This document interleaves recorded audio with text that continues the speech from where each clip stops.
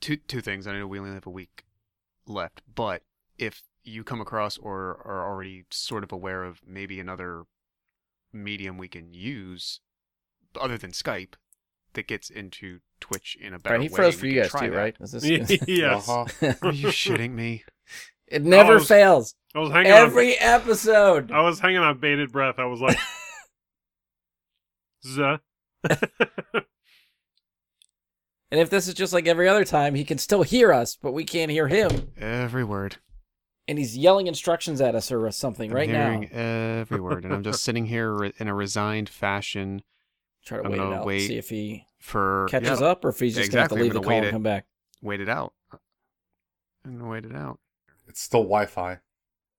Are you guys hardwired? Yes. Yep. Yeah. Oh shit.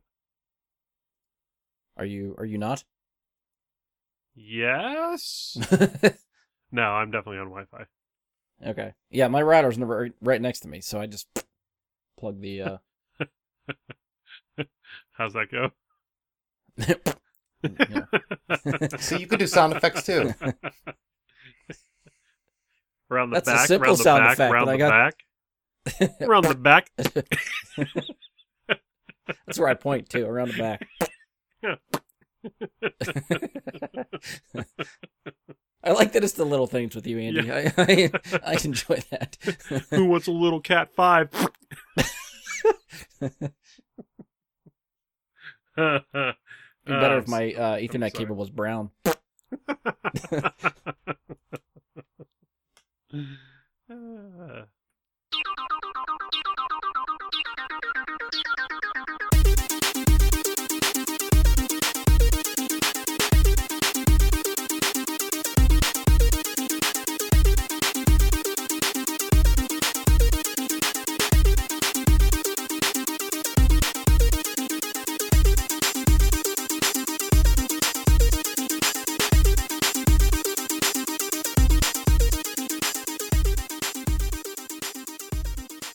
Hello and welcome to another episode of Brad Guy and Super Friends. I'm your host, Brian Labick. Joining me for this episode is someone that followed the White Rabbit to get here, Andy Stoles.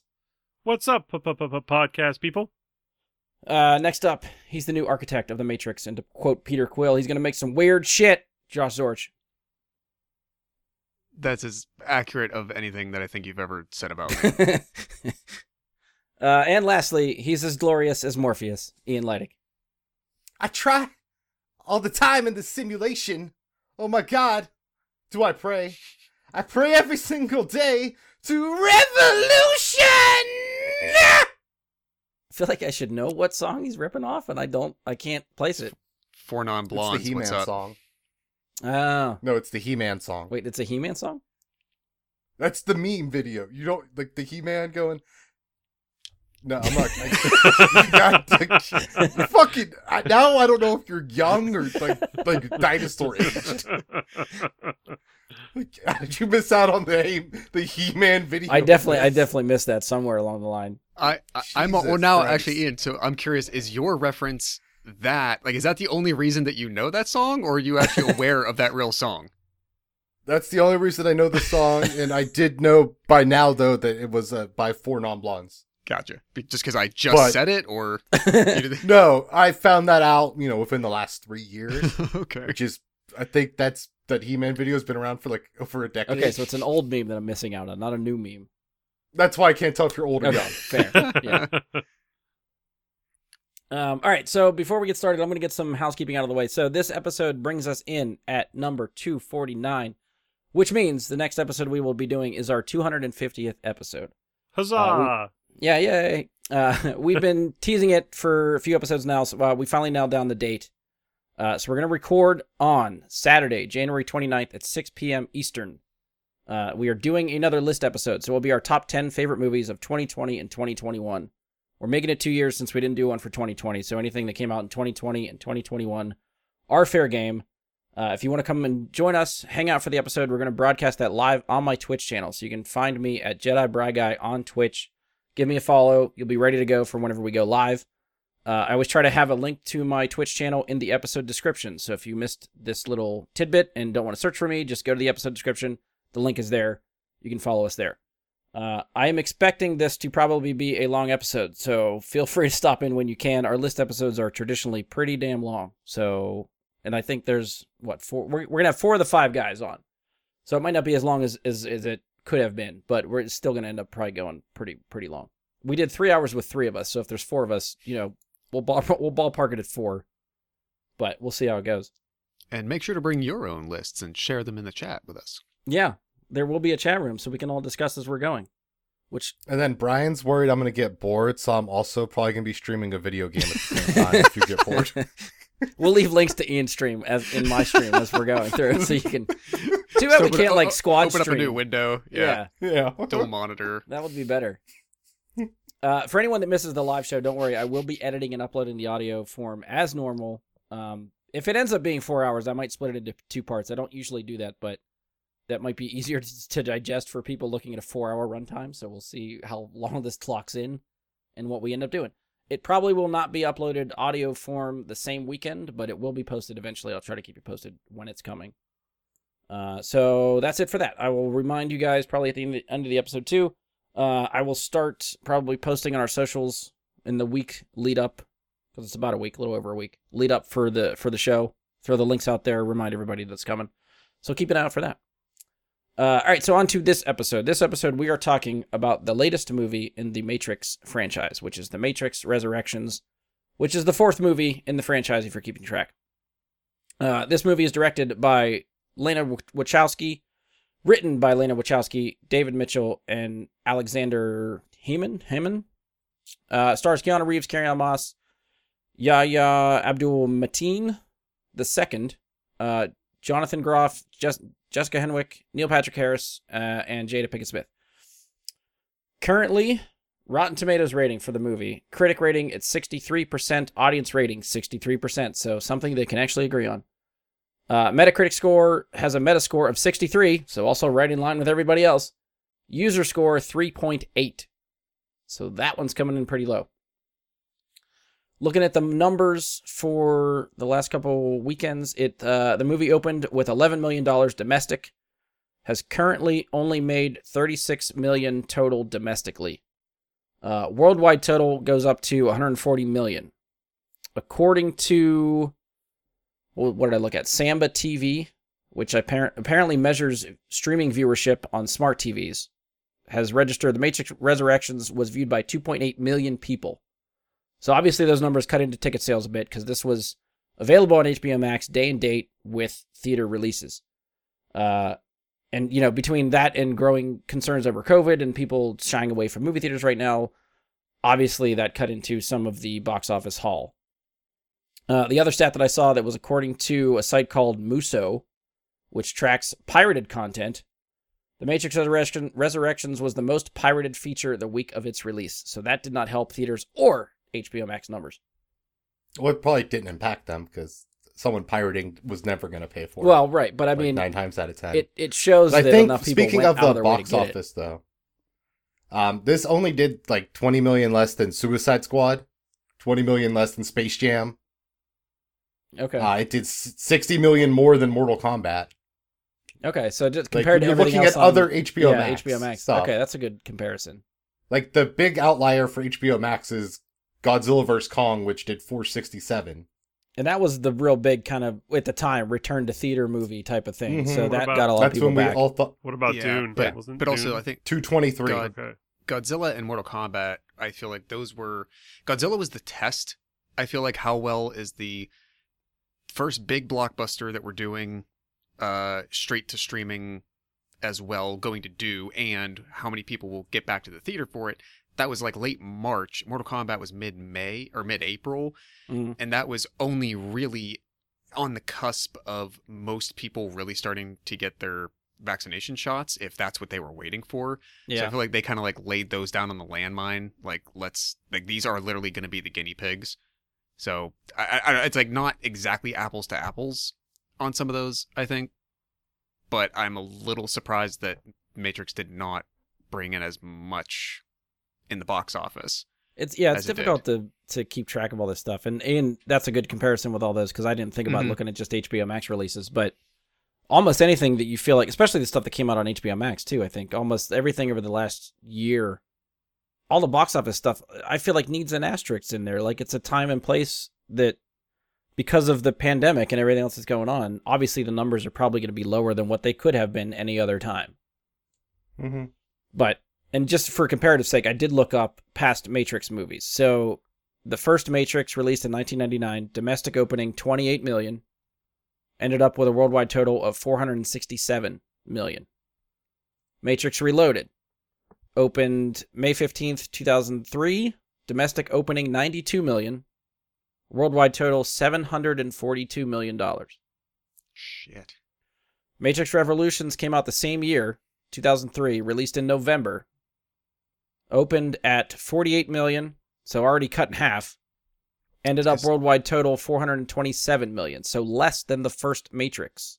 It's because so many people were hyped for that second one and saw it. And then was like, I don't know what the hell's going on. I don't And care to see the other one, and Correct. didn't. Correct. So comparatively, this is the worst box office for any Matrix movie by a good margin. Like everything else, the lowest we had before was 427 million. What this is 140 right now. I mean, it might gain a little bit over the next couple of weeks, but I don't know how long it's going to last in theaters. It's definitely not going to have the legs. I'd be surprised if it hits 200 million.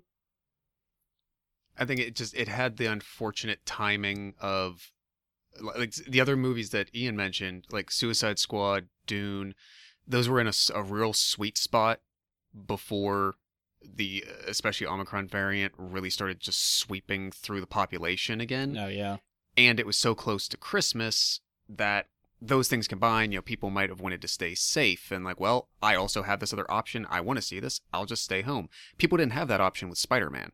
Right. That might be the one wild card. Like, yeah, Spider-Man made $1.5 billion, so isn't that a counterpoint to that? But there was no other way to see it. Right.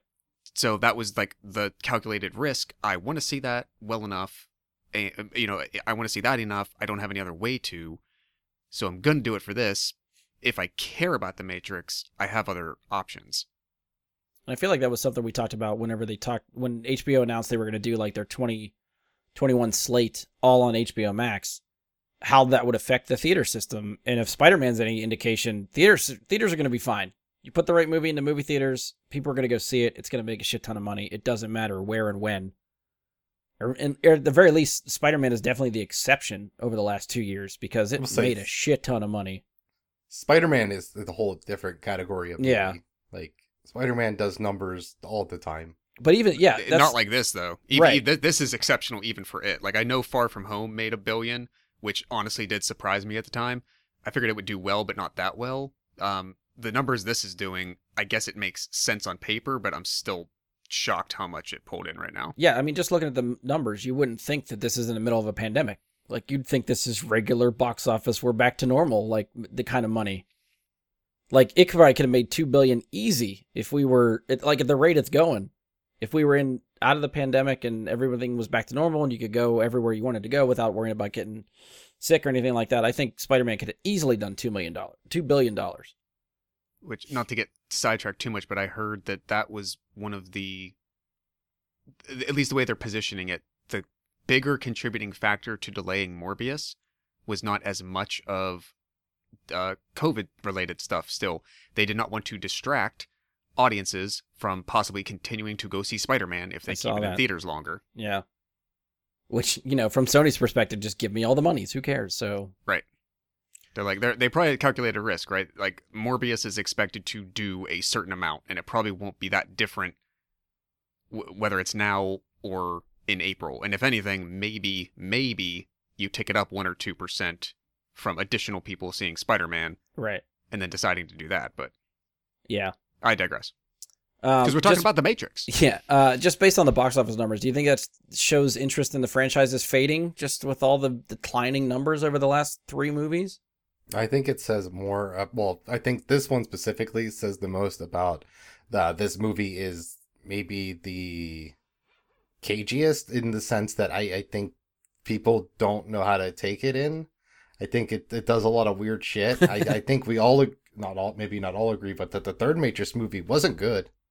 It was easily the worst of the original trilogy, Yeah. so I'm not surprised like that had a big drop off because that's word of mouth. Like that still matters a lot for these movies. And I don't know if how many people walking out of Resurrections would be like, this is worth going to a theater for. Oh, right. Yeah. I think general audiences, I bet they wouldn't be like, yo, you got to get in there for this. It's not, yo, Spider-Man's sick as shit, bro. You know? Andy, what do you think? I think Ian touched on something very good there. It's word of mouth, and I know a lot of people that were going to see this for like free, subscription to HBO Max, and then if they liked it, they would go to see it in the theater. And I think it's pretty telling that the numbers are saying that they're not going to see it in the theater, so it's probably not a very good theater watch. But yeah, this is definitely. Like, on the top of the Steel Phantom was the Matrix, and the bottom of the Steel Phantom is where Resurrections are. It's just a very steadily declining hill. Yeah. Josh, anything to add? What do you think? I had absolutely meant to see this in theaters, and it just didn't work out, and I wanted to catch it before it left HBO Max just so I could see it. So we watched it at home, and I actually think it would have been better the first time if that's the only time I'm going to watch it like for a long time. Probably would have been better in a theater, big screen, big sound system, that whole environment. But yeah, like I said, I don't know if it's a blessing or a curse. Like, yeah, I had this other option, and I'm glad I was able to still consume it. But would I have made a different decision had that not been available? Yeah. I don't know. I mean, I did actually go to the theater for it the first time, and then I did watch it a second time at home. I think the theater experience was better, obviously, but I also don't know if there was too much. At least trying to rack my memory now because it's been a couple weeks. But if there's anything in it that really I was like, oh yeah, okay, this needs to be in the theater. This not like Dune or something like that I feel like was specifically made and definitely enhances the experience if you see it in the theater. So let me tag on to that real quick because I don't recall if I saw the original Matrix in theaters or not at the time. I might not have been because I wasn't 18, but also theaters didn't seem to give a shit as much at that point about that stuff. I know I definitely saw the second one in theaters, and again, I was right in that group that like I didn't care to see the third. I saw it for free when it came to play on like my college campus, the season after it was released. About 2 years ago, I know it was definitely pre-COVID. It was maybe sometime like late 2019. Yeah, it would have been 2019. They were doing a 20th anniversary screening. So Sarah and I and a couple other of our friends, we went to the theater for it and saw the first Matrix on the big screen. So to your point, after that experience, I don't know if there's necessarily anything about Resurrections that you're like, oh yes, absolutely, this is the theater sequence, this is the reason. Right. But I will say, after having kind of a quasi-recent experience with the first movie again in a real auditorium, I think it's easier to lose yourself in the notion of the world. Okay. And there's something to how you take in what you're watching based on that effect. As opposed to sitting on your couch, maybe with the, all the lamps off, but maybe you have, your overhead lights on or some soft lamps, like whatever. The ambiance, the feeling of it, sitting in front of a 60-foot screen is, going to be different than whatever television you have at home. Like I said, from the bedroom, in your living room, on the couch. And I think a story like this, being in the dark, being with the big screen, makes you feel a bit more like you're a part of the proceedings. Mm-hmm. And because of that, the experience of it comes off better. I gotcha. Yeah. I know some of you, I think, just talking off before we recorded and stuff. Ian, I think you said you rewatched all the other Matrix movies, right? You went through the trilogy. I saw the other Matrix Eyes in the last week. Was any of those new for you, or were they rewatches? The third I didn't see ever. So it was a brand new experience for you watching the third one. Correct. Andy, what about you? Did you say you were marathoning? Yes, we watched The Matrix, Reloaded, Animatrix, and then Revolutions. Okay. Josh, did you do the rewatch too? We did. Let me put a sidebar real quick. I've never watched Animatrix. Does that add anything to like the experience of the others? It's even? like lore, backstory. It's more world building. Yeah. From what I remember, there's a little bit with Jada Pinkett Smith's character in there, right? Does it make Revolutions I or don't think so. Reloaded less bad? Well, Reloaded's great, so I don't know what you're talking about. The question stands. It still fills stands, in sir. gaps between 2 and 3, I think, and it's a Okay. pretty neat little film because it's 9 different animation styles of little 9 like short stories, which is pretty cool. So, Okay. And that was released between 1 and 2. I don't know if it was right? released between. I don't know like when it was released, but it like I looked up like a Matrix viewing order and it said to watch it Mhm. between 2 and 3. So Oh, I see. Okay. I didn't necessarily agree that that's where you had to watch it, but That's pretty good. That's fair. Brian, to answer your question, yeah, I mean, obviously, I just told the story. We, at the very least, went and saw the first one again just a few years ago. We did go through the other 3 primarily because I had only seen 2 and 3 once, and that was in 2003. Yeah. And Sarah could not recall if she had ever seen 2. She knew she hadn't seen 3. And so even in the year, in January 2022, someone watching those 2 movies, especially Revolutions, for the first time, it still plays the same way it did when it was released. And people All right. still have the same just slogging through like, oh, okay. So Looking yeah, at so the maybe clock. I'll pick some of your guys because I did not do the rewatch. I only watched Resurrections, and playing off my memory of, I know I've seen the first Matrix a good amount of times. Reloaded maybe 2 or 3. I think Revolutions I've only seen once, and I think that was in the theater too. I don't think I've ever actually rewatched that one. So I'm just trying to pull a lot of that stuff from memory, which might have been the one you kind of needed to see before Resurrections, because I think that's the one they pull a lot of at least story information from, where it's like trying to remember where these characters left off, and you're like, wait, didn't this happen? Did this happen? And the movie kind of gives it, the Resurrections kind of gives it to you, but I think it'd be better to have that stuff fresh in your mind. But maybe just like, I'll start with Ian. Watching all that stuff again, did that help you lead into Resurrections? Was it a better viewing experience? Did it I don't know, make the trilogy any better for you, or no? I don't know if it made Resurrections different. I guess you have a fresh mind of just what the Matrix movies tried to do as a whole and what they're kind of about. I don't think you necessarily need to like refresh of was Neo dead at the end of the third one to like get into this one? I mean, it's kind of in the title, Yeah. you know? Oh, fair, yeah. So I don't know if that's necessary. I did watch the third one twice because I wanted to see, is this bad or do I just think it's bad because people say it's bad? And I think that one improved on the second rewatch. And I think it does a lot of things I don't think people wanted it to do, which is kind of also a Wachowski thing, I feel like, where they want to make something different and not just following along. Like that's kind of what that Speed Racer thing was. That was weird and fantastical. Yeah, which I can't wait to So get I don't to. know I if- love that movie. It's necessary to have watched them, but I think knowing you have a seemingly conclusion to that trilogy leading up through it kind of adds to the value of like watching them again. Yeah. Andy, what do you think about your rewatch? Improve the movies better than this time around? I think I fell into your shoes a little bit with the original watch. Like I've seen the first movie a whole bunch of times, maybe the second one 2 or 3, and then I'm pretty sure my movie going experience was the only Revolution that I saw. So that was like a second watch for me.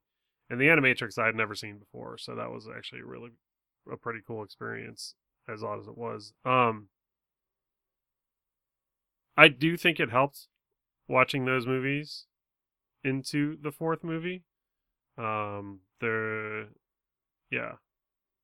it improve your viewing experience? Like, do you remember any of them liking more or less the second, now that you just recently rewatched them all? I remember not liking Revolutions at all, and I think there were redeeming qualities in it the second time I watched it. Okay. I want to add too, The Matrix is still like might be one of the best movies ever made. Like that's what the rewatch did for me. Just reestablished, oh yeah, some Americans can make a really good kung fu movie. Yeah, that first one really is very good. Yeah, it's one of those movies that I own probably a DVD and a Blu-ray of, and if it's on TV, I'll still put it on. Yeah. You know. I mean, like Resurrection's got it right. When you hear the word Matrix, you think bullet time. That's fair. Yes. Yeah, yeah, and I think something like The Matrix, at the time it came out, I think more people were enthralled by the camera work and the cinematography, the bullet time, things like that, the way that they used cameras and panning and freeze frame and moving in the frame, freeze frame, all that kind of stuff. I will say at the time, I think there wasn't enough appreciation given to, I should be able to say this better, but just like the weird ass nature of the story. There wasn't anything like that. Like it was, it was all embedded in I'm not thinking of better words right now, but like the world of computers. It was all metaphors on top of, similes and the subject matter wasn't as well known. People did, and I myself speaking, I guess, like as a 15-year-old that in that year, but just thinking about like where was computing at the time, like the percentage of people who still had home internet access or even a home computer was relatively low. So the just basic public knowledge about the things that they were talking about and what the representations of what the things they were talking about meant, I don't think people had as good of a grasp on. So it was, not to sound cliche in this way, because I don't like defend it to the death, but it was ahead of its time. Like, the creators in the story, right? They just thought about things in a way that the people weren't caught up to yet. Even think about like the year it was released too, 1999. So it was right around Y2K when everyone's freaking out about computer systems that are going to die, and the whole infrastructure is going to get fucked up, like that whole thing. And even just technology now, the way it's veering into VR, like The Matrix feels very VR. And when you start to seeing some of that stuff in real life, it's like, well, all right, well, we'll see, 10 years from now, how well this movie may have predicted where like VR is going to go. Like that could be interesting to see.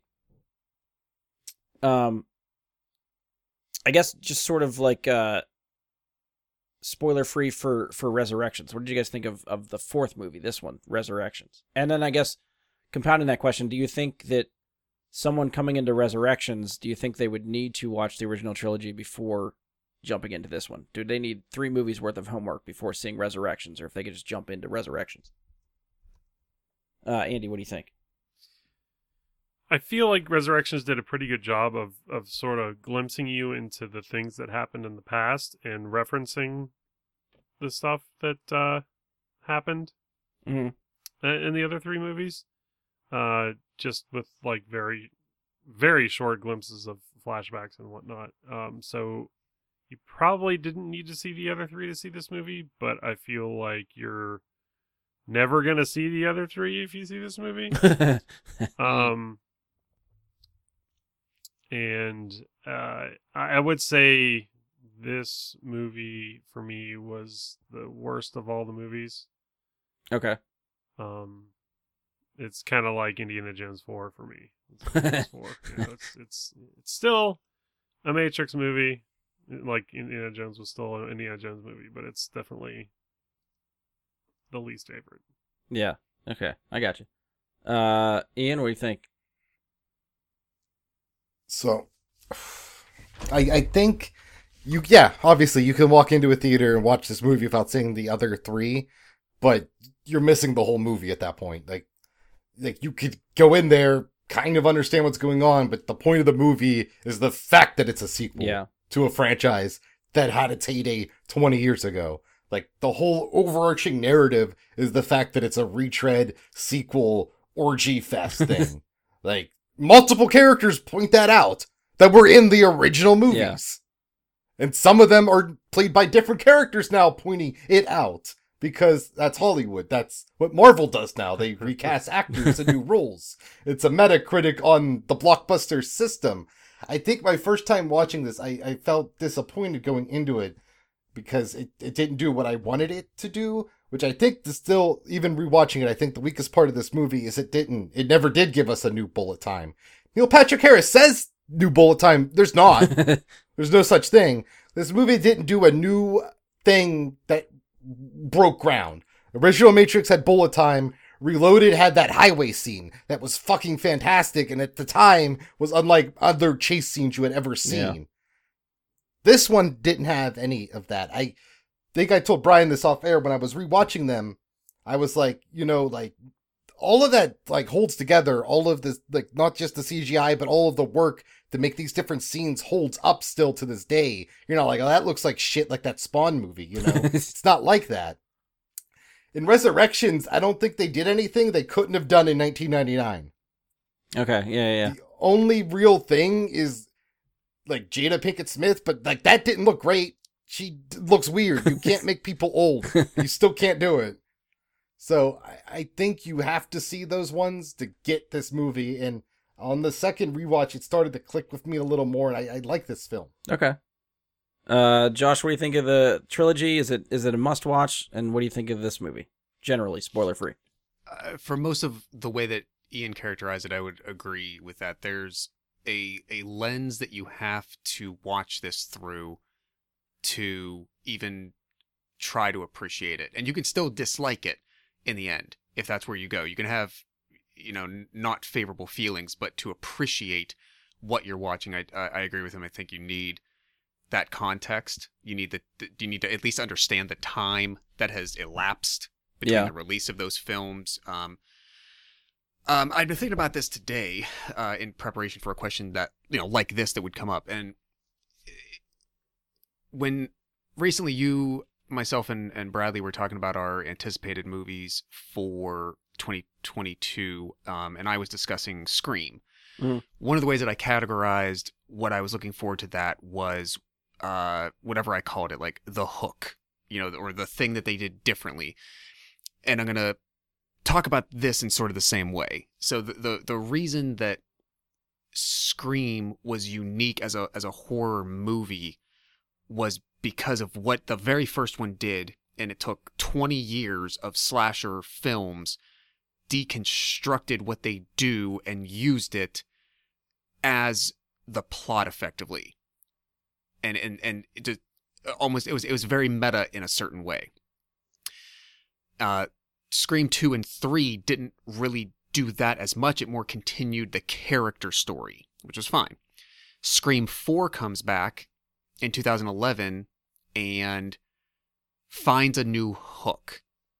I'm going to go spoilers on Scream 4 for anybody, because I need it for the context of this, and I know we don't have that many horror fans. Fast forward 30 seconds. Yeah. So the idea behind Scream 4 is that it's on the burgeoning cusp of the YouTubing of the world, and people becoming YouTubers, and now we have TikTokers, and people are on Snapchat, and you're known from these media things and whatnot. And the killer, the main killers, that is the perspective that they're going through. That's their motivation. That's why they're doing what they're doing, because in that new age of media, what is it that you need to do in order to become notable? How does the average person become notable for nothing special? And that's how I was bringing up the idea to Bradley with the new Scream. I'm interested in the hook. Okay, so all that said, I appreciated the hook of this movie. Like the whole first act stuff that they set up. Very much. Very much. I didn't necessarily have any preconceived notion of like what was the inroad. What are they presenting to us that is the reason for this continuing story to be occurring?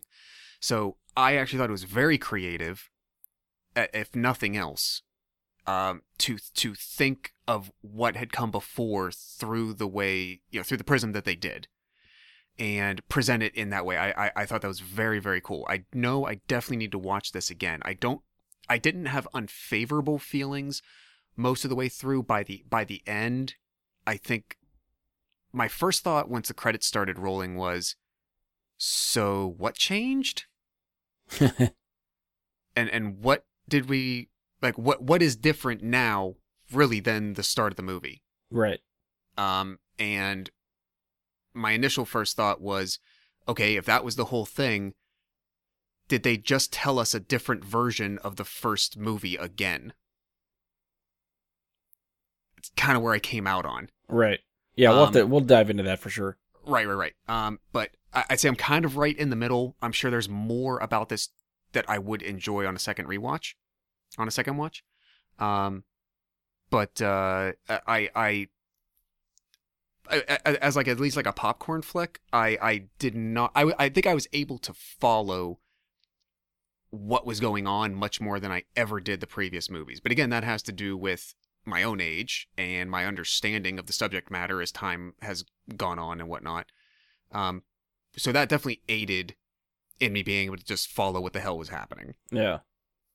I do think, I think it was, I don't remember if it was Andy or Ian, or maybe they both kind of said it. I think both their points is one that Andy was saying that, maybe start with, like, if you want to rewatch these, or, like, if you're coming into Matrix 4 for the first time, I definitely think it's probably worth watching the trilogy first.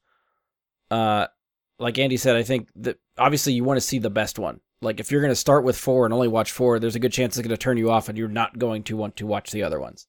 So I would definitely say start with Matrix 1, work your way through, and then finally get to Resurrections. I think Ian had pointed out that, yeah, the story makes a lot more sense if you do it that way, too. I think you're going to catch up on a lot of the nods that Matrix 4 does, that if you're just going into 4 on its own, they're just going to go over your head. You're not going to understand the references they're making, the stuff they're referring to, the little in-jokes from movies in the past and stuff like that. I think all that stuff helps strengthen this movie. So I think it is difficult to go in just to see Resurrections, and that's your only Matrix exposure.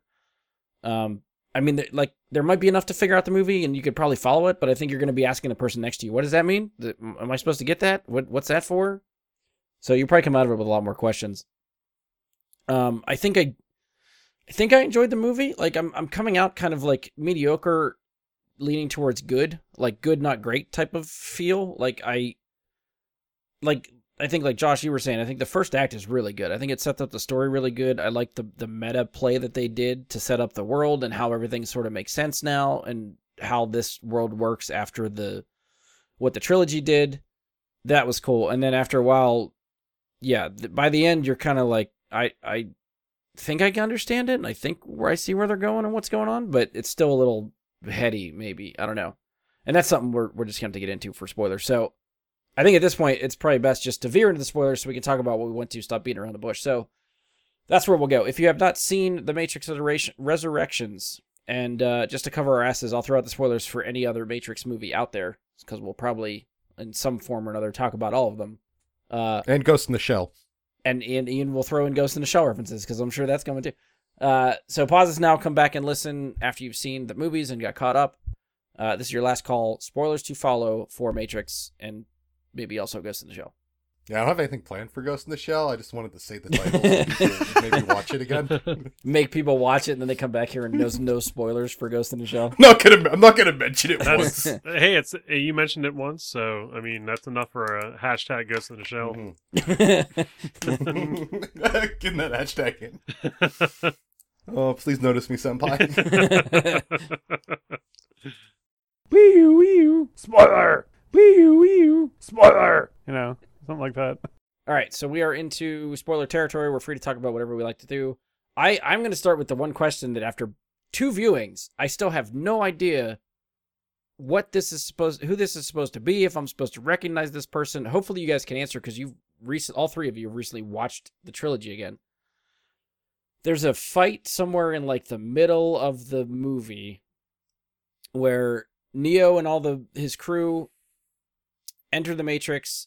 I forget where they're headed, but they encounter Agent Smith and then a lot of like other programs that sort of got caught in limbo somewhere that are like coming back to attack them. And there's a homeless guy there. That's the Merovingian. Yeah, they call him Merv. The French guy. I don't know who that is. The French guy that who they go to meet at the restaurant. Trinity had to kiss his wife to get the key and Reloaded. No, Neo did. Oh yeah. And Trinity got pissed off. That's what it was. Okay, Yeah. so I don't remember this at all.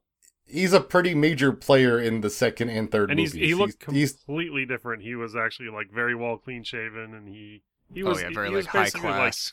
he was basically like the freaking mob boss of the Matrix. Okay. or like a classic like Bond villain, Yeah. like, you know, a high class rich guy. See, then I should have rewatched the movie because I like the street chase and Reloaded is what sticks in my mind. Some of the stuff with the architect sticks in my mind from that movie. 3, I remember Trinity and Neo dying, and that was the takeaway that I remember. Everything else has kind of left my brain. So the camera is focusing on this guy. He's shouting at them, and I have no idea who this homeless man is supposed to be, and I was so confused. That's actually one of the parts of the movie that I didn't really care for. Is I felt like they had a good many characters that didn't do really anything. Yeah. Well, like, who else comes to mind for that for you?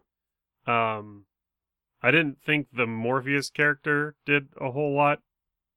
Okay. And I thought that Smith really didn't need to be there either. See, I kind of like Smith being the wild card. Like, you don't know what side he's playing on. He just kind of shows up and just to fuck things up. Like, I kind of dug that. Yeah, Morpheus really just kind of played a role to get just a plot device to get to Neo. And at that point, he just kind of fades to the background and is just there. So I get that. Yeah, that was a little disappointing. I guess just spinning off of that, any characters for you guys that you liked, didn't like, that stuck out to you? Andy? I mean, I thought Bugs. Oh, yeah. Good. I thought Bugs was great. I thought she did a really good job of like being our trying to explain what the Matrix is. If you haven't seen the Matrix, like very base level. And then also, like, I think, you know, the first movie's established, like, what you look like in the Matrix is kind of like your ideal form. Yeah. And I like hers is just my hair's dyed. She doesn't want to change anything else about her but have hair dye Yeah. again. Which she doesn't know exists because she's in the Matrix the whole time. Like, she's not a pod kid, you know? Like, she doesn't really know about hair dye. So I like that, you know, was her takeaway from it. My true self has blue hair. Just like Makoto in Ghost in the Shell. Oh, there it was. I'm glad we got that spoiler warning out. We don't want to ruin And that kind speaking of of stuff. blue, Neil Patrick Harris looks amazing with blue glasses. I really like And I those blue thought- glasses. I do. I never thought of Neil Patrick Harris as a villain, even in Dr. Horrible's sing-along blog, where he also played a villain. But I thought he did a really good job of being almost like the new Merovingian, as like the upper, higher class guy, but taking it as the role of the therapist of Neo. So unlike in the original Matrix, the architect didn't care about Neo. He knew he would eventually come to him. He's like, Neil Patrick Harris instead was like, Neo is very important to everything. Yeah. I need to keep a very close eye on him. So I will make him brain damaged and force him to come to me.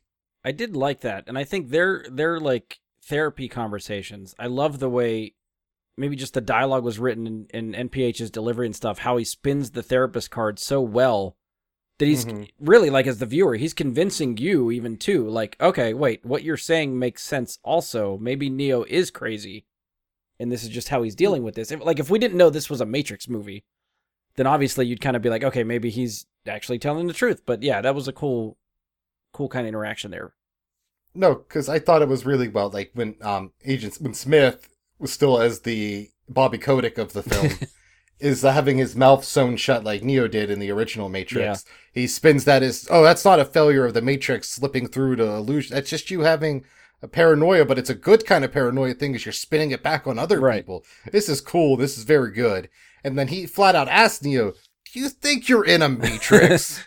Just to see if he says yes, then he knows he's got to start over. Is the Matrix in the room with us right now, Mr. Anderson? And, like, I Show really me wanted on to this see if- doll where the Matrix actually Where the Matrix is. Because the one thing I am curious about is Neo says, oh, I was never texted. I'm like, he was though. So I kind of just want to know if that was on his phone still. Yeah, because he never actually looks at his phone, right? Unless he looked beforehand and we just never see it on screen. No, he says he deleted it, but then he later says, I never got a text. So he might have deleted it and now believes he never did. Right. Because that's also Neil Patrick Harris also playing in on the crazy person by feeding into their delusions and spinning it to his own web. Yeah. which I think you see in other like films like this too. Not like this, but I think you've seen that in other films that have a main character that's not mentally well. Yeah. Was anyone else sort of surprised with the MPH reveal that he's the sort of the big bad? Like I think I got the sense that he was somewhere in the system, like part of the Matrix. yeah. I didn't think he was going to be like the top guy. Well, I guess assumed it was going to be Smith again. Was going to be our guy. Yeah. Yeah. You know, when he's back, it's like, oh, well, yeah. Which I didn't initially like, but then when I kind of understood, like, oh, this is a different incarnation of him, I'm like, well, with what they're giving us, that could kind of make sense because the motivations here look a little bit different. Like, yeah, if it had just been Hugo Weaving back again, then it would have been strange. That's one of the things that didn't make sense to me. They explain how Neo and Trinity came back because we know they both died in the third movie. But Agent Smith also got obliterated. How is any iteration of him around? Well, that's explained. Not Neo, but the analyst Neil Patrick Harris recreated him in Neo's thing to like keeping that familiar sense there.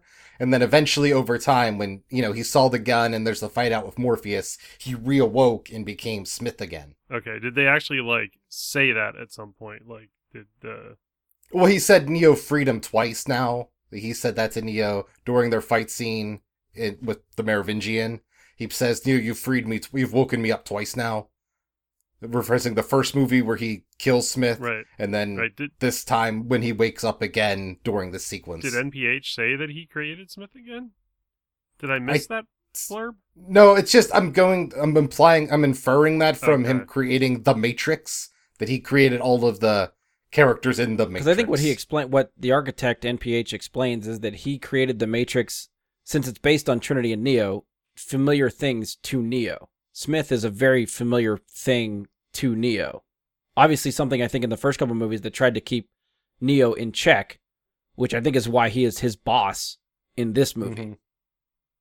And it would also be like, because MPH says like the best way to draw energy from people is to make them upset and fearful. So give him this guy that Neo has been trying to fight for his nemesis. films. Yeah, make him his boss. If the Joker was Batman's boss, which I'm sure was done in a comic by now. If not, you better write that right now. Technically, Batman White Knight kind of did it. Oh, fair. He becomes he takes Harvey Dent's job. Oh, okay. Gotcha. Josh, any characters or anything that stood out to you that you... I guess we're still sort of spinning on the NPH reveal. Did you talk about that one? I guess just a little bit. Yeah, when it happened finally, I was like, oh, okay. I think I was with you. It seemed like they were definitely like, you don't have him there for it to not mean something. Right. But I figured he would be like some kind of mid-level player that is used to turn the plot in like the third act to like the sharp point. Yeah. Toward the end goal of your main antagonist, but I didn't expect it to be him. But I thought he played it off well. I kind of like the presentation of, like, I liked this portrayal of a sentient program within the Matrix better than the architect in Reloaded. Yeah. Yeah, I think he did a good job. I liked NPH in this. I like the more like dialogue heavy confrontations between them. I think those were cool. Mm-hmm. Yeah, and that's something that definitely switches up from the prior chapters. And not that there's not action sequences, and some are like hand to hand and whatnot. There's just, it doesn't rely as much, like especially the second two films, 2 and 3. It doesn't rely as much on big, long, overblown, punchy. So the internet actually gave this one to me. I didn't catch it after 2 watches, but did any of you guys realize that Trinity and Neo do not fire a gun in this movie? Neither one. I don't know if it occurred to me as I was watching, but okay. I knew that going into the second watch because you told me. Like it's definitely a different like fighting style. I almost feel like for Neo too. Like he's a lot more. I think when Ian and I were sort of talking about this off before we recorded, but he's much more passive and defensive in his fighting and not really going after people like he should, or at least like like we're used to. He's also relying on that power more. Yeah. That is now evolved into a force field Bubble generating shields. thing, and he's actively using that a lot more instead of kung fu fighting or judo or any of the other things they loaded in his brain. Yeah. Yeah. He's actively trying to use the one power because he might be the one. He's still not sure. Which I love that little bit when he's like, when they keep asking about flying, and when they get to like the swarm thing and all the guys are coming after him and he tries to fly and he just leaps in the air and goes nowhere. That little bit made me laugh pretty hard. I laughed just a little snigger in that same warehouse fight where the crazy homeless Frenchman shows up again, and at the end of it he says, kind of to one of the people he beat up, but more to himself. He's like, I still know kung fu. Any other characters, I guess, stick out for you guys? I know Andy was talking about how Morpheus was kind of a letdown. Anybody else feel that way? I think he did his purpose for the film, which was just to redo the sequence of Neo meeting Morpheus. I mean, he literally says that in the bathroom, that's kind of the whole reason he's there. And it is kind of a weird sequence because he's like, touch me, I'm real, but they're in the Matrix, so he's not real. It's like this weird meta, no, he's not real, but he's physically in front of Neo. It's real mind trippy when you try and break down the layers of it, I think. I mean, he did a really good job of wearing kick-ass outfits and suits. I agree, yeah. Really well. And I think he did start to fade to the background, but I think Morpheus kind of did that in the original trilogy some, where the focus became more on other characters throughout the film, with them going back to Morpheus more for guidance or something, right. more of a Yoda role. Yeah. And I think that's what this film tried to do. It's real important early on, and then slowly fading and helping out more in the background and not as part of the main action sequences. And to something that has been talked about earlier, that this movie may not have created a new bullet time or a new major wow advancement. I did appreciate the idea of the manifestation of the Matrix programs in the real world, with sort of that 3D nanotechnology body form kind of thing. I thought it was at least interesting and creative. I mean, I think the story sets up lore there, and that's the kind of stuff I think I wanted to know more of, is they talk about this civil war between the machines and how some of the AI is starting to become friendly with humans and they're cooperating and working together. They touch on that, but I don't think we see that to the extent that I wanted to. I think that's the kind of stuff I wanted to know more about and see how that has affected the world going forward and what the plan is after that. Are the humans and machines going to team up and take out the bad machines? That's I don't know how I guess what's going on in the world. We get a lot of the Matrixy stuff, but now I'm starting to, and that, granted, that's the cool stuff, but I'm just from a story standpoint, I wanted to know, I think, more what's going on the outside of the Matrix in the world, now that we're actually seeing some change since the trilogy. I was surprised that, surprised and then / a little disappointed that Christina Ricci showed up for about 30 seconds. Oh, yeah. Almost kind of like a blink and you miss a cameo. Was it her? Yeah, and I was like, oh my god, I didn't know she was involved in this. This is going to be great. Christina Ricci in a Matrix movie? Nope. No, she wasn't. Anybody else in the cast you guys want to talk about? I actually enjoyed the recasting of Agent Smith. It's not Hugo Weaving. He's not saying Mr. Anderson all as much as I really at all. But at one time, yeah, he did say it once. Very aggressively, and screams it. But I didn't think the guy I can't remember his name now. I gotta look him up. Jonathan Groff. Jonathan Groff. Yes. I thought he did a very good job. I liked what he did with Agent Smith. Yeah, I think he played the role well. It added, like you said, that chaotic element, and I think he played into what Smith kind of became, where he's really trying to look out for himself, and he knows he's different from everything else. He's his own thing now. Yeah. I think it did that well in his, final line of, you could have been anyone, whereas I'm everyone, and then he just gone. Yeah. But it also plays into why he looks different, which I really like that they tied that back in. That's why he looks different, because he could be anyone, right, anywhere. Yeah. So, can someone explain to me what happens to him there at the end. I don't. There's some dots I didn't connect. So I took it as like in the original trilogy, he would take over people's bodies, and also the agents would just pop in. Right. He just popped out and went somewhere. Okay, so he wasn't being taken over. He left where he was. Yeah, he gave up that body. Got it. Okay, I was going the other way, and I'm like, wait, did somebody did the analyst or did the Matrix, did something kill Smith now? Like that's what I thought they were trying to convey. Okay. It's also weird because it almost sounded like a fart noise when it happened. That much I didn't It was- hear. Okay. Was it like a Thought- like one of those? It was like a plop. I'm surprised you didn't catch that in the theater with that Dolby Atmos fart Yeah, noise. I definitely did not. Like, both times that I watched it, I was like, that's a weird noise for this. Because it's not the aggressive, like, stretching rubbery noise in the original trilogy when they take over a body. It's Right. much more lighter, funny noise, Almost like he's like, fuck you guys, I'm going home. I make my own sound effects now. Someone mentioned Jada Pinkett Smith's, I guess, like makeup and aging before. At the very least, I would say, and I actually did say this to Sarah as we were watching it, that I was actually impressed and really enjoyed her acting, actually. And maybe it's just me on this. I don't know. I've never seen her in anything like the other two movies included where I've personally ever been wowed in any way by her as an actress. Not to say she's bad per se. It's just never like and anything she's ever been in for me, any other actress could have done those roles.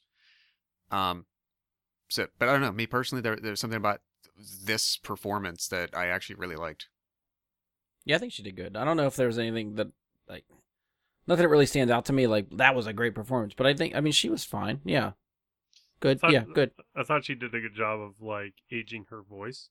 Yeah, I'll and- give you that. and- Yeah. And her like meter when she was speaking. I was surprised that like of all of the hierarchy and governance and just the whole rolling class, if you will, of Zion in the past, that really they boiled it down to like, all right, we're going to put this all in one character. We're not going to over bloat the story in the movie with councils and other things. Like, apparently, like, she's the one. She's in charge. Yeah. And I that was probably a good idea just to streamline things. But I think she carried that very well. Yeah. I tend to agree with Brian though.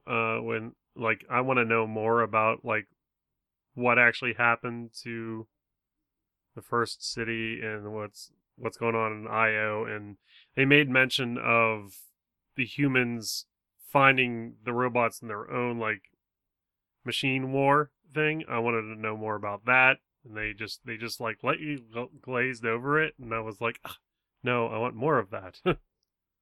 Yeah, it almost feels like this Matrix movie is a little bit of a side story to what is going on in that world.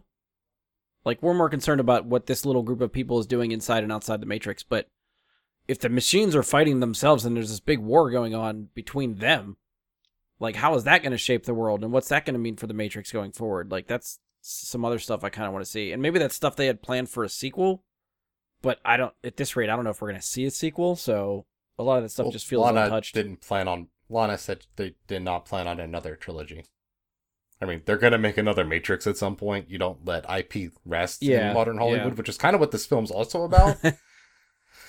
But, I mean, they'll eventually make another one. But I think it was on purpose. Like, they purposely were like, okay, here's a little hint about the world, but it doesn't matter because that's not what this story is about. Right. The story is about this moment in place and time. I'd love if the next one was happening concurrent to this about all that other stuff. I'd like to see that. Yeah. Like, you can definitely go back in time in a way and, yeah, it's like, tell me everything that's happening at the same time as all this other shit that we just saw with this entirely different group of people. So this question is either going to be, I guess, more focused to Ian and Brian because you've both watched twice. I'm sorry, Andy, did you watch Resurrections twice? I did not. Okay, so me and you were one there too. So Really, I guess did anybody find themselves caring about anybody else on Bugs' team? No. No, and the thing about that too is I feel like they left some hooks out that could have gotten me to care.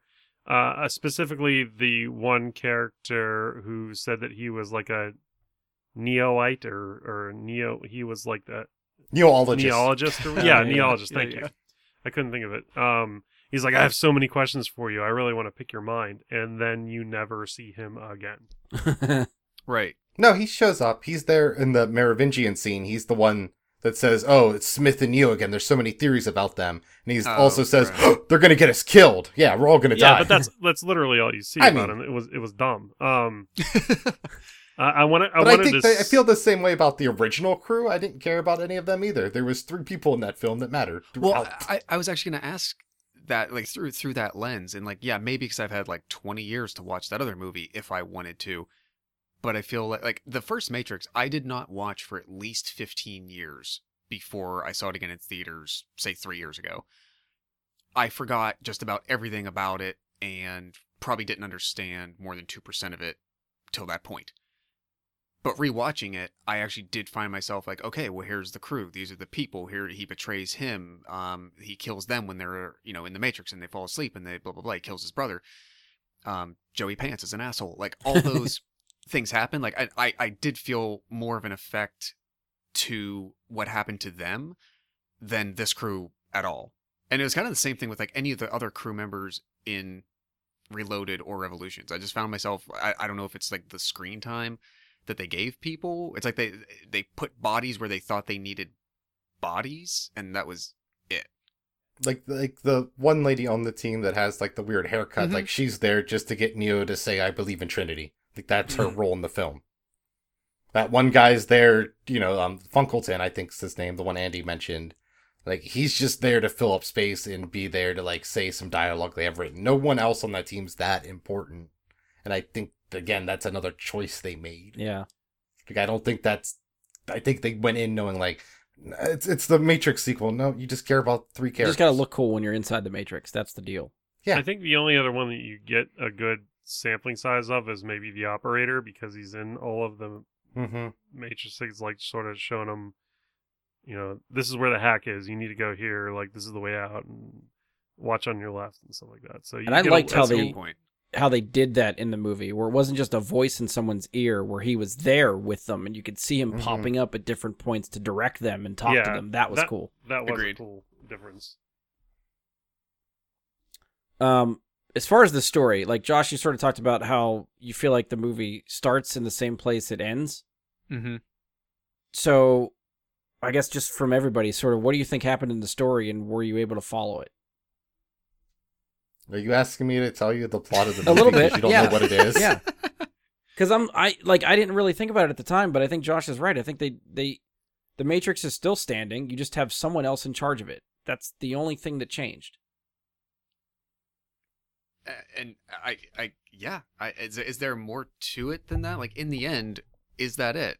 Because to me, the last closing minutes, they both get reawakened. They both show up and they walk back in their cool outfits, kind of given the, yeah, we're going to be a threat to you vibes, but that's it. Like, it literally feels like it stopped at the exact same setup that the first movie did. Because maybe remind me too, in Revolutions, are they trying to stop the Matrix? Like, they're trying to free everybody from the Matrix? They're trying to end the war. They're not trying to end the Matrix. They're trying to stop the war. So everybody's still fine with humans machines being batteries for the rest of their life. Like, that's... But the machines agree to let them go if they want to leave. If they take the red pill, they won't actively hunt you down. They'll let people take the red pill now. That's the piece. And then there's they also mentioned that movie mattered. Neo's piece mattered. They show us that. They go out of their way to tell us your choices mattered. Okay. What happened in those movies mattered. Like, they do that. And I think, to Josh's point with this one, he said, yeah, just someone else in charge of the Matrix. But fundamentally, everything's changed because humans are in charge of the Matrix. And that is vastly different than machines being in charge, where the only point of the Matrix is to generate energy. Now humans are in charge of it, and they have... I don't think the human goal is to provide the most energy to the robots that have been enslaving us for hundreds of years. Like, I think they'll have wildly different goals and designs for the Matrix. And I think that's a way bigger deal than just someone else being in charge. Okay. I think it still just raised a lot of questions for me, just trying to figure out, like, what... Like, even to your point, like, if humans are in charge of the Matrix, then what does that make the Matrix? Like, is it still just to let humans be in their pods and be batteries and just... No, it's the giving them, like, creating the world where now, like, unlike NPH's system, where he just wanted to make you feel bad constantly because that generated the most power, it's about waking people up. Like, Trinity even says that with the rainbows, remembering what a free mind can do. They're going to use the Matrix to try and wake up the people in the pods. To try and free people from it. Or, yeah, go ahead. Well, I almost get the sense, like, hey, we're just going to make the Matrix happier for people that are in it. I never really got the sense they're trying to free people, I guess.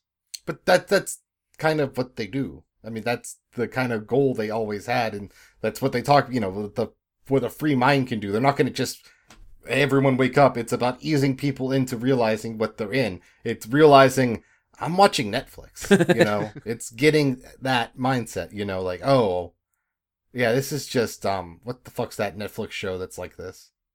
Black Box or whatever. No. Black Mirror? Yeah. Just realizing, oh, I've just been in Black Mirror my life.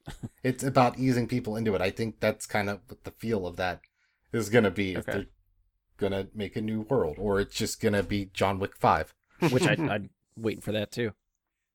I guess that's fair. That helps me if I put it through that lens, that helps me understand a bit more because, Brian, I think I kind of went into it with your same confusion in that I think up until like the end or midway through Revolutions, you're led to believe that the freed people in Zion are trying to end the war, but in their eyes, I always took it as they're ending the war by defeating the machines and thus as a side effect feeing everybody. Right. When Neo comes to realize that that's not possible right now, he then makes a deal with them in a way that, like Ian just said,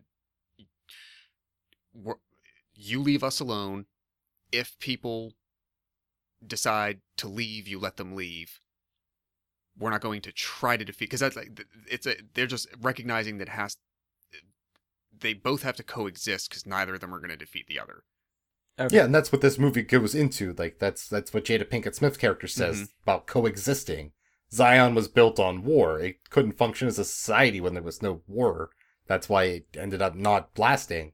Well, her society is built on this mutual understanding and coexisting with the machines. Like we tried to do, which we never tried to do really in the beginning. Like that's a plot point in the Animatrix, is how we treated machines from the very beginning and gave the whole first part of the Animatrix is the rise of the machines. Okay. It's basically the first Star Wars film. Andy, what do you think about the story plot? All this make sense to you? You follow along? The story plot mostly made sense to me. I found myself really liking the first act. And then after the first act, I really started to not care so much what really happened in like the second and third acts. I don't know, I thought it was really sharp and funny and engaging in the first act. Like I thought the writing was really pretty good for that aspect of it. But then it seemed like as soon as Neo was free and that hook sort of ended, the heart of the movie I felt like left. It was like fleeting. Like I again think this is a deliberate choice. So that early part of the movie is playing really into that meta aspect of the Matrix and like, what are we doing here? That whole sequence of the, when Neo's on the treadmill of the pitching ideas for the game is great. That's might be one of the best sequences in the movie. And it's just characters delivering dialogue and it's great. And, the lady that works in marketing is like the two best things about the Matrix, originality and freshness. And here we are watching Matrix. Yeah. With Keanu Reeves looking like John Wick, who's been in his own trilogy at this point. And, it's attacking those ideas. And then literally once Neo wakes up, that's gone. We're done with the meta-ness almost, and we're now back almost into a more traditional Matrix movie. I think that's a deliberate choice that they stopped doing as much of the meta commentary when Neo takes the red pill again and decides, oh, that's fake. And that's what the audience wanted, me doing these weird shit. Now I'm giving you the actual film. Here's Matrix 4. Yeah. I think that's a very deliberate thing they're doing where they're trying to say, okay, here's Matrix 4 now. You guys wanted it. You won't shut up about it. Here it is. Hope you like it. Deal with it. It's not meta and witty. It's the gruesome reality of here's what's we got left for ideas, you know? It's, to eat it or not. That's what it felt like too. It like the second and third acts to me felt more dialed in than not dialed in, phoned in, I guess. It's difficult for me to even just start.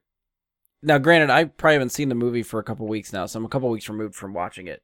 But like I start to try to think back, and I'm starting to rack my brain to try to think of either set pieces or scenes that really stick with me, which I don't know if is a great move for a movie. Like, you know, I remember a lot of the dialogue and stuff from the first act, which is all the meta stuff I thought was really cool. Like, literally name-dropping Warner Brothers saying they want a sequel to The Matrix in the movie. Like, that was just fun, and I liked that whole thing. And also the actual conversation that Warner Brothers had with the Wachowskis, probably. Yeah, probably. They just translated it word for word. Like, I get little bits, but, like, there's not, like, an action set piece that really is like, okay, that's Matrix. That stands out for me. That's cool. Like, I'm still kind of... I don't know. It's. I mean, if it's anything, it's them flying, finally. See, even that, like, it doesn't stick. Like, I remember a little bit of the motorcycle sequence when they're on the bike getting swarmed with people. Like, that was okay. I feel like that should have been a bigger thing than it was, or at least stuck with me more than it did. Well, that's just, I don't think that was a very good chase sequence in general. Like, they obviously did a better one in the second movie. And there's been better, you know, I've seen chase sequences in the last 5 years better than the Resurrections had. I think, for me, the dialogue stands out for a reason because it was really good in that beginning. And I think that's a strength of the film. And I think it's okay for the dialogue to be the standout point and for that to be like, that's a good moment. It wasn't a visually thing. It was just really well written and acted well because, you know, those lines could fail if they're not performed well. And I think that's okay. And I think for me, what stands out the most is just the H.R. Giegerness of the machine stuff again. It's just so scorn, you know, it's just so brutal and ugly and phallic and disgusting what the machines are now. And I that sticks out to me, but that also could just be a blend together of all the times we've ever seen those, which I think this movie kind of also is. It's the blending together of all the Matrixes into a film. Yeah. You literally have the beginning that's just a retread of the beginning of the Matrix. And then, like, Neo's job is to make the Matrix. Yeah. That's his job in the Matrix, is to make the Matrix. While he's plugged in and actually running the Matrix, which he is unaware of, yeah. And he's powering the Matrix. Right. It's just layers and layers, like a 7-layer dip. Well, you and I talked about off recording that, like, it's kind of funny to us who play video games that, like, everyone refers to, like, at least in the movie, like, oh, I played your game. The game is literally just scenes from the movies. Like, it doesn't feel like a game. It's just like cutscenes. Because there's the specific point where they establish that that's what the game looks like, is when the Neo's finally going to take the red pill and they're back in that auditorium where he met Morpheus, and they're like, so, you know, we thought to, like, bring the moment to you, we'd put your game back here. And it's literally just the film. Like, the first film, like, actually the film. And the video games never looked like that. You have to wonder if people that don't play video games are watching that and be like, that's what games look like now? Holy shit. Right? It's just like a TV show. Wow. Yeah. I only have a few other questions, but I think most of my stuff that I have is just pretty much how to wrap up. So is there anything else you guys want to touch on for the movie? Anything else sticking out to you? Think, like, theme-wise, this movie did a lot of things really cool. Like, I mentioned it, like, how sharp MPH look in those blue glasses, which I think kind of represent the blue pill. That's why they're blue. Oh, yeah. And they're glasses because they're the lens you look through the world. By taking the blue pill, you just see through the narrow lens MPH wants you to see through. I mean, really, I think the whole time he's trying to keep Neo under his foot, he's got blue on him at some point or another. Yeah. Which is great. And I think that was, and I guess that, you know, you mentioned, like, you didn't notice that MPH was going to be this big video. I didn't either. And I think, oh, that should have been a hint to me, the blue. I should have been like, oh, those aren't just wicked cool glasses. They're thematically important.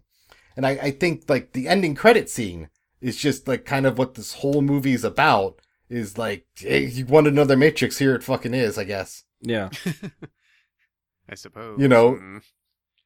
I mean, it's, you got it. It was this or Catrix. It's one or the other. And this is what they gave us, and I enjoyed it for what it was. Like I said, I think they made a lot of deliberate choices to try and make a sequel that's not a sequel or a reboot or something that Hollywood normally give us. And the Lana just was like, fuck it. They're never going to let me make another original movie again at Warner. So here, let's see if they'll ever make another Matrix after I do this mind job. Yeah. I think my only hang up on it, even after this discussion, is the way that they've positioned the world and the characters and the conflict. It still seems to me like the movie left off with the exact same beat as the end of the first original movie. Yep. Meaning Yeah, that I'd agree with that. Yeah. if I try to extrapolate what I think they're telling me the next step in the story is, the next step in the story I've already seen. I know exactly what the supposed setup conflict or motivation or blah blah blah is. So up until, again, like maybe that last 10 minutes, like I can compartmentalize the rest of the movie in the way that you guys are talking about. But that last, like, where they're leaving off and supposedly telling me what comes after this, which is partially the, most important part of almost any story, is what happens after the end that you don't see. I'm still kind of hung up there.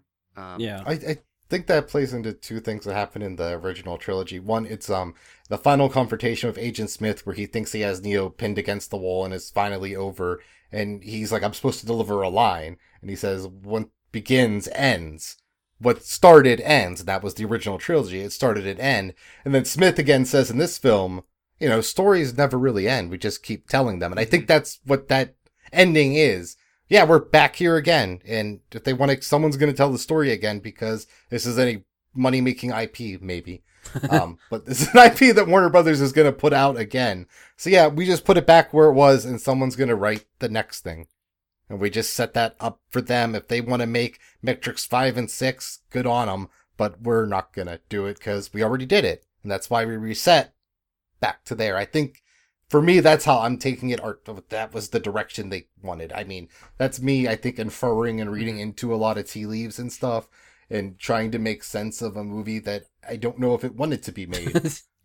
So kind of If I'm just tee it being up for the honest. next guy, whether it's the Wachowskis or not. Like where we leave off this movie. I mean, they were only able to get one of them. Right. Well, right. Well, the other one was listed as an executive producer, right? I think Lena was the only Wachowski listed. I could have sworn I saw the other one listed. Maybe I missed it. I Then. mean, they had it as based on the characters created by, Oh, okay. but I don't Maybe know that if was- they had the EP role. But I know Maybe a I regular can't producer. I could have sworn there was maybe. another Wachowski name other than Lana. Yes, there was. But it wasn't. Karen. Yeah, it wasn't the sister who was the other The creator brother, of the yeah. originals. Yeah, yeah. 'Cause it's Lily and Lana, right? Aren't there the Yeah, aren't yes. those the two? Lily specifically said she didn't want to do something she already did, so that's why she had no involvement in this movie. Yeah, it looks like Karen Wachowski is listed as executive producer. Is there any relation, or just like happened to be? I mean, there has to be, right? This is the only credit of any kind that Karen has is an executive producer on this specific. Yeah, I film. just looked at that too. I know Ian and I talked before recording too about like maybe the ambiguity about like who is the one or if Neo is the one, because Trinity definitely flies here, which she couldn't do before. So does that give her one powers? Like where do we fall on that sort of thing? In my opinion, it's they are the one. Like they're. I feel Together. I feel like they are almost yin and yang. I guess that like they create that full circle. Like they need to. Their stories are so interconnected and interweaved that I think they are the one. Which I think, one yeah, has the definitely one. sets up what the movie was set, or fulfills what the movie was setting up. Like every time they touch or whatever, it like blows everything away, and they're the two sustaining the Matrix, so that makes sense to me too. Yeah, which was very Hitchcocky to me. Okay, yeah. With the Will Smith movie. I thought you meant Alfred. Oh, Yeah, yeah, I like thought that too. But the- you're thinking, the- yeah, okay, yeah, the s- superhero movie with Will superhero Smith. movie. Gotcha. Yeah. Yeah. Where they anytime he and Charlize Theron got together, it was like they got less powerful. Yeah. I think. Except opposite. Right. I think there's multiple ways to think about it. I think originally my always thought process with the one is there's no the one. It's just that human ingenuity overcoming our circumstances to break through to the next level. That's what Neo's the one abilities were, or him just being able to read the Matrix. Like Smith said, anyone could have been you. Anyone could have been the one. It was just that human that elevated to that level. You know, like like an Alexander the Great type person, someone that rose to the occasion to lead us. And I think with this movie, there's two ways to look at it now through my lens. It's either love conquers all, there's two, or it's kind of maybe a commentary on the Wachowskis' own transition of now it's a woman is the one kind of thing. I thought that's where they think were there's going. aspects to explore Okay. there with I that. didn't catch that. I know Nice. I know Lana has mentioned that she's excited. People are now looking back at the original trilogy through the lens of their transitioning, because there was rumors about it during the third movie's release date that at least Lana was like a different gender identity than she originally presented as. So they said like they really like the people are coming through it, and it talks about how art doesn't end once you make it; it's living, and your interpretation of it changes over time. So I think it's something that I don't know if I can answer now. Like, is this more of a love conquers all? Is it the idea of them transitioning and them almost coming out? Like, yes, because they've been out for a long time now, Mhm. but like this is maybe their movie that made them. Yeah. What they almost are, and aided them, and I think maybe helped with that. And I think it's really cool. I guess I'm getting lost in thought here now, but I guess what I want to say is I think this is one where I'm going to. Every time I watch it, I think it's going to different ideas, and especially if I want to specifically watch it through that lens. I think this is one where I'll know more about the one 5-10 years later when it, kind of sets in and we're in a new media thing. Because I think with the Matrix is you kind of forget, like, the major plot point in the first one is phone booths. Yes. And that movie still seems super futuristic. And I ain't seen a phone booth, I think, since The Matrix came out. Yeah, I think my first viewing, I kind of just spun it like, oh, okay, so Neo isn't the one, Trinity's the one. But then second viewing, I think I fell more in line sort of what Andy was talking about, where it's like not just one person, it's both of them getting there. Mhm. And I mean, I like your explanation too, Ian, where you just sort of like, in a sense, just figure out how the Matrix works, and suddenly that gives you the power to control it. So it could I be think- anybody. I think part of it is that belief thing. Like in the original trilogy, it was Trinity believing in Neo, believing in he was the one. Yeah. And then later in this movie, Neo not explicitly saying, I believe she's the one, but he believes in her. It's almost like, I believe in the you that believes in me. That's the one that gives me power to rise up. And I think that might be part of it too. It's, like I said, I think a really interesting wrinkle, however you want to say it, that they threw in here that I think will add into future rewatches see, for me of this. Huey Lewis was right all quadrilogy. along. It is the power of love. Josh, you got anything else to add? Anything else we didn't talk about? No, nothing worthwhile. Andy? I really enjoyed the Brass Against cover of the Rage Against the Machine song at the end. Oh, That yeah. was really, really good.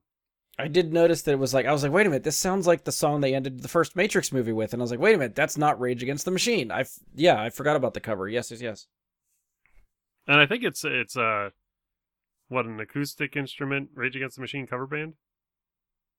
Oh, is it? I don't know that much about that band. The band is called Brass Against, and I'm pretty sure like that's what their hook was like, They play brass instruments and cover Rage. yeah, that's the thing. Yeah, and for Very on the nose. Jess and I actually at first were like, oh my god, is this God, what the hell was the name of her band? Methods of Mayhem.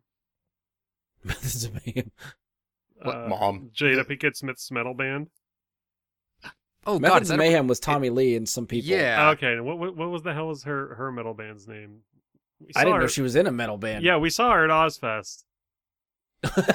She was awful. Such a random thing. Wicked Wisdom. Yes, there it is. I knew. It was a new metal band like Limp Bizkit. Yeah, No way. they were Yeah. awful. Dude, we were so lit, like we got drunk as hell in the parking lot, and they were like one of the first bands on the side stage. And Jada Pinkett Smith is walking through the crowd after the crowd pretty much booed them off the stage. And Rhodes was there with us, and he goes, "Hey, Niobe," and she shot him a look.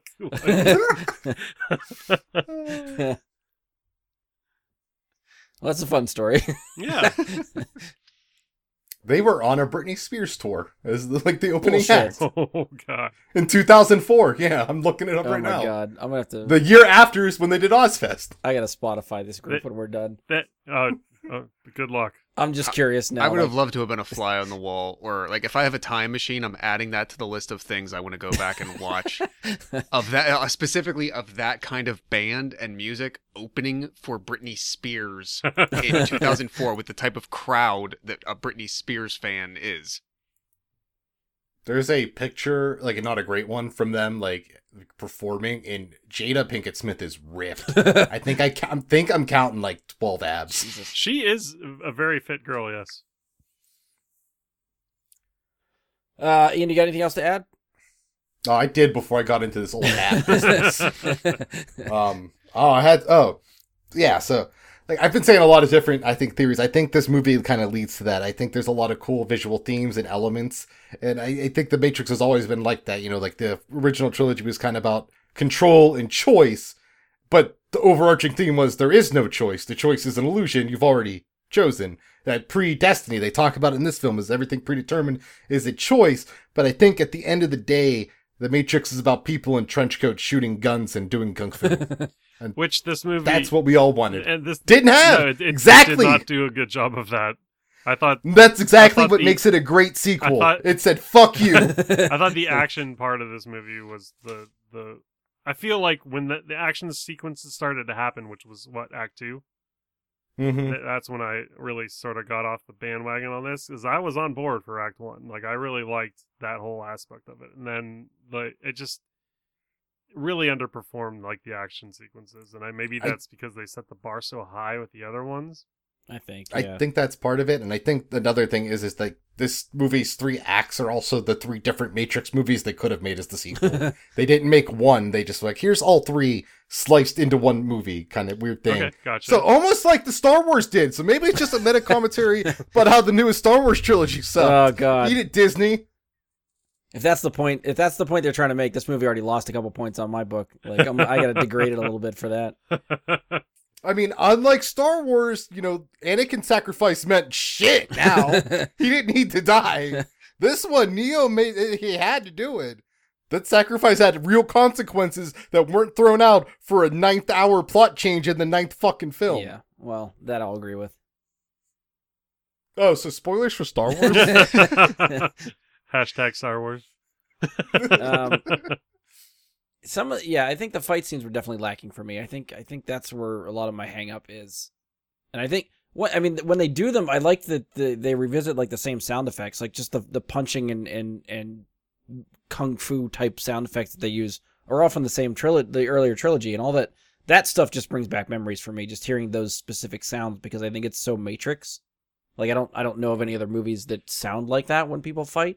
But Like the impacts and the fights and stuff. the third act is Kung Fu basically Hustle. Neo running around spamming force push. Yes. Yeah. Like, I can do that. I did that in Force Unleashed. Just run around spamming force push, and then it's just R2, R2, R2, R2, R2, R2. I can do that shit. I think I saw something on like Instagram or Twitter where it's like some dude, like, it was one of those reels that you see, and somebody was putting up like, you know, Neo in the Matrix trilogy, and he's like hitting this body bag, like doing all this cool kung fu stuff, and then he goes like, Neo in Matrix Resurrections, and it's just like him pushing, like pushing, not even hitting the bag, just like it was like it looks so lame when you put it back to back like that, but it's true. I don't know. Like I know they're making a point with like Neo being more passive and defensive compared to what the other movies were, but just for I guess coming in. Because part of it, too, is I think we've had 3 John Wick movies under our belt with Keanu Reeves, and he comes into this looking like John Wick. And you want some Matrix plus John Wick action sequences, and you don't get that. Speaking of, the director of the John Wick movies is in this. Is he? He plays Chad. Which- Yeah, he fucking plays shit. Trinity's husband in The Yeah. Matrix. Oh, nice. And- Okay. And he was Keanu's stunt double in the original Matrix. Okay, so wait, who was it? Stahelski or the other Yeah. guy? It's the hell. Okay. It's like I've heard the names. I don't think I've ever put the faces to the names, so that's good to know. So yeah, more meta shit. And just so Speaking of Facebook, you can find. just so everyone is aware, Jada Pinkett Smith's band is mentioned in her IMDb trivia, and it also mentions specifically that they performed on David Letterman once, and I might have already Googled it and found the YouTube link. Nice. All right, we'll compare notes after the show. That's going in the comments on social media. All right, so I'll Hashtag- just sort of wrap up, Wisdom. I guess, with more or less one. Do you think we'll see a sequel, and would you like to see a sequel? What was the questions? Do you think we'll see a sequel, and would you like to see a sequel? Oh, hell fucking yeah, we are at some point. There's not letting this shit die. This is Warner fucking Brothers, brother. We made the Justice League twice. So yeah, it's gonna happen. I don't know when. I don't think the Wachowskis will be involved, but it's gonna come out. Do I want to see one? If the Wachowskis aren't involved, why would I? Fair enough. Andy, what do you think? Do you want to see a sequel? You think we'll actually greenlight a sequel? I think they could do a sequel, and I kind of hope it's not a movie. I sort of hope they go with like the Animatrix angle, maybe a series of like animated shorts, Yeah. almost like Star Wars Visions is doing. Oh, or yeah, did, yeah. or did. Yeah. Something to that effect. I think would be really cool. Like I feel like I don't. It's almost like the Skywalker syndrome. I don't want to see anything else with like Neo or Trinity. I want to see some of those off-shooting. So give us more stories Matrix. from- Just give us new characters. Yeah, or different perspectives, or Yeah. something like. Yeah, just maybe get a sentient machine from the machine world trying to make it to Io or something like that. Like something Yeah. else Okay. that Yeah. that's like lore heavy that I would like. Josh, what do you think? I don't know if I go as exuberantly on the yes as Ian, but it wouldn't surprise me.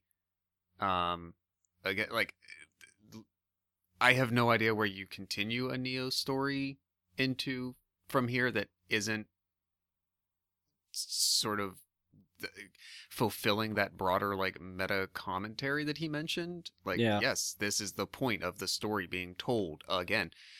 So, like, do I want to?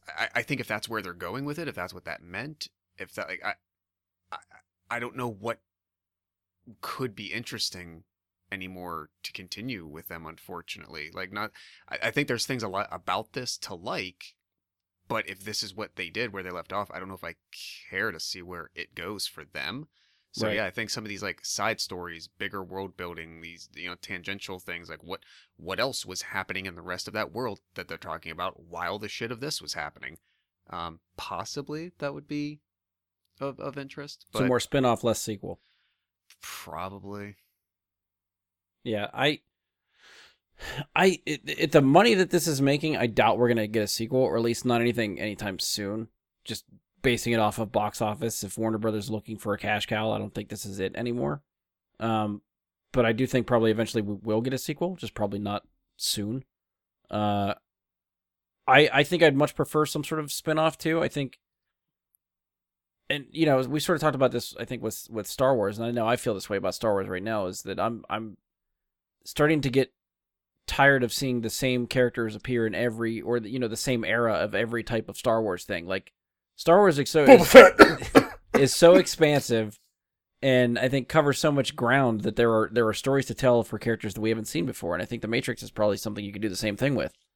So yeah, I think I'd much prefer a spin-off route, but at the same time, I think if they ever make a sequel, I will probably still see it. I think the franchise is still fun, and I still think it tries to do enough different stuff that I'm gonna check it out every time they try to do something with it. But It's just you could do the same things a spinoff does with an original fresh IP. true, yeah. They won't, but you Yeah, could. right. I agree. All right, so before we end with the rating, one other question. Where do you rank this one among the other Matrix movies? So I guess just the 4 Matrix movies. What's your order?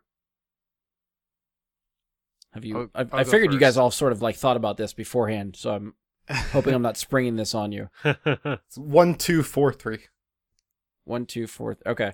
I would go 1, 2, Animatrix 3, 4. Okay. I Josh? can't include Animatrix because I never saw it. I'd either mimic Ian's or I don't know, I might even go 1, 4, 2, 3. Even rewatching 2 somewhat recently was really like rougher than I thought it was gonna be. Okay. But like a second watch of Resurrections would tell me if this is if this is going in slot 2 or 3. Yeah. See, See, I could put it in slot 2, but unlike Josh, I think 2 is a good movie. So yeah, like the rewatch on 2 and 3 really reinvigorated my like of those movies, and I really thought I was going to go the opposite way. Like I remember loving number 1 and being like 2 and 3 were like, but now I'm like 2 and 3 are like, all right, like I'll watch those again. Yeah, I mean, coming from someone who has not rewatched the original trilogy recently, and this is so basing solely off of like my memory of those movies and what I sort of remember of them. I think I'm in line with Ian and going 1, 2, 4, 3. But if I end up rewatching 2 and 3 sometime recent, like coming up or soon, I could see something like 1 is still at the top. You're not gonna, I think, change 1. 3, I think, is pretty definitively at the bottom for me. It would just be swapping 2 and 4, depending on how those rewatches would go. So I don't know whether we'll ever revisit that list, but as of right now, that's kind of where I'm feeling. So we'll wrap up with ratings out of 10. Ian, where do you rate this one out of 10? 6.9. Completely agreeing with the internet scores. Nice. It was 63 for a lot of the internet scores. So it was close. I got close. it. Nice. Josh, where do you land out of 10 for Matrix Resurrections? Right now I'm just gonna kind of go middle of the road, like maybe a 6. Okay. Andy, where do you fall? I'm also going to give it a 6, mostly for the first act. I think the first act I probably would have given it a higher score if they were able to like sort of keep that rolling through the entire movie. But Same. unfortunately, we got 2 and 3, Act 2 and 3, and sort of brought it back down to a 6. I thought it had potential to be an 8. Okay. Yeah. I'm actually falling right in line with these guys. I'm also looking at a 6 for this. I do think this is one when I rewatch it in a year or two that it's just going to keep going higher score-wise for me. And it could be, maybe just a little bit removed from it. Maybe I have a better appreciation for it. But the 2 watches I did was like I went to the theater on a Sunday and then I watched it at a friend's house Monday, so it was back to back. So I didn't get a lot of separation between viewings, which sometimes hurts the rewatches. I kind of like to take a break and digest a little bit and then watch again. Yeah, you do need a little bit of a gestation period on it. Yeah, because it doesn't. When you watch it that closely together, I think the second time is just like, okay, well, I just saw this. On to the next thing. Like you're not combing over it as deeply as I think I'd like to. So that might have hurt my rewatch view, and eventually, affected my rating and stuff like that. So whenever it goes through the window of being off HBO Max and maybe finally comes back to HBO Max, maybe I'll try to revisit again. And maybe between now and then, I'll try to watch the other Matrix and then get to it for the third time and see what I think. But yeah, for right now, that's kind of where I'm at. All right, so I guess that concludes our review of The Matrix Resurrections. Again, just as a reminder, this is episode 249. Next one we're doing 250. So we're recording. I'll give you the date again. We are going for Saturday, January 29th, 6 p.m. Eastern on Twitch. That's my Twitch handle at Jedi Bry Guy. That's Jedi with an I, Bry with a Y. You can find me there. Again, link will be in the description for this episode if you want to get ahead and follow already to be set. Again, I will try to put the link for that page up on Twitter and Facebook on our socials. So you will be aware when that's happening. But that's it for us. So if you've enjoyed the show, please leave us a 5-star rating and review. Be sure to give us a share on social media. You can follow or subscribe to the show to keep up with us. We're on Spotify, iTunes, Google, Anchor, Stitcher. Hopefully anywhere you're listening to podcasts, you can find us. Check us out on Facebook. Search Bry Guy and Super Friends. Go to facebook.com/BryGuySuperFriends. Again, I'll be posting links there. You can send us questions, comments, topic suggestions, any of that stuff there. We'll talk to you. Try to email me, bryguysuperfriends@gmail.com. I won't see it. That we usually don't use that for anything. Hit us up on Twitter at BG Superfriends. I will put that link up for Twitch and everything on Twitter also, so you can keep an eye out for that. And I guess that's it. So keep an eye out for 250. It should be a big one. Feel free to stop in at any point over the presumably 4-hour podcast that we will probably try to do. That's it. On behalf of Andy, Josh, Ian, and myself, thank you for listening, and we'll talk to you next time for 250. Free your mind. We got through a whole discussion without Ian bringing up Ninja Turtles.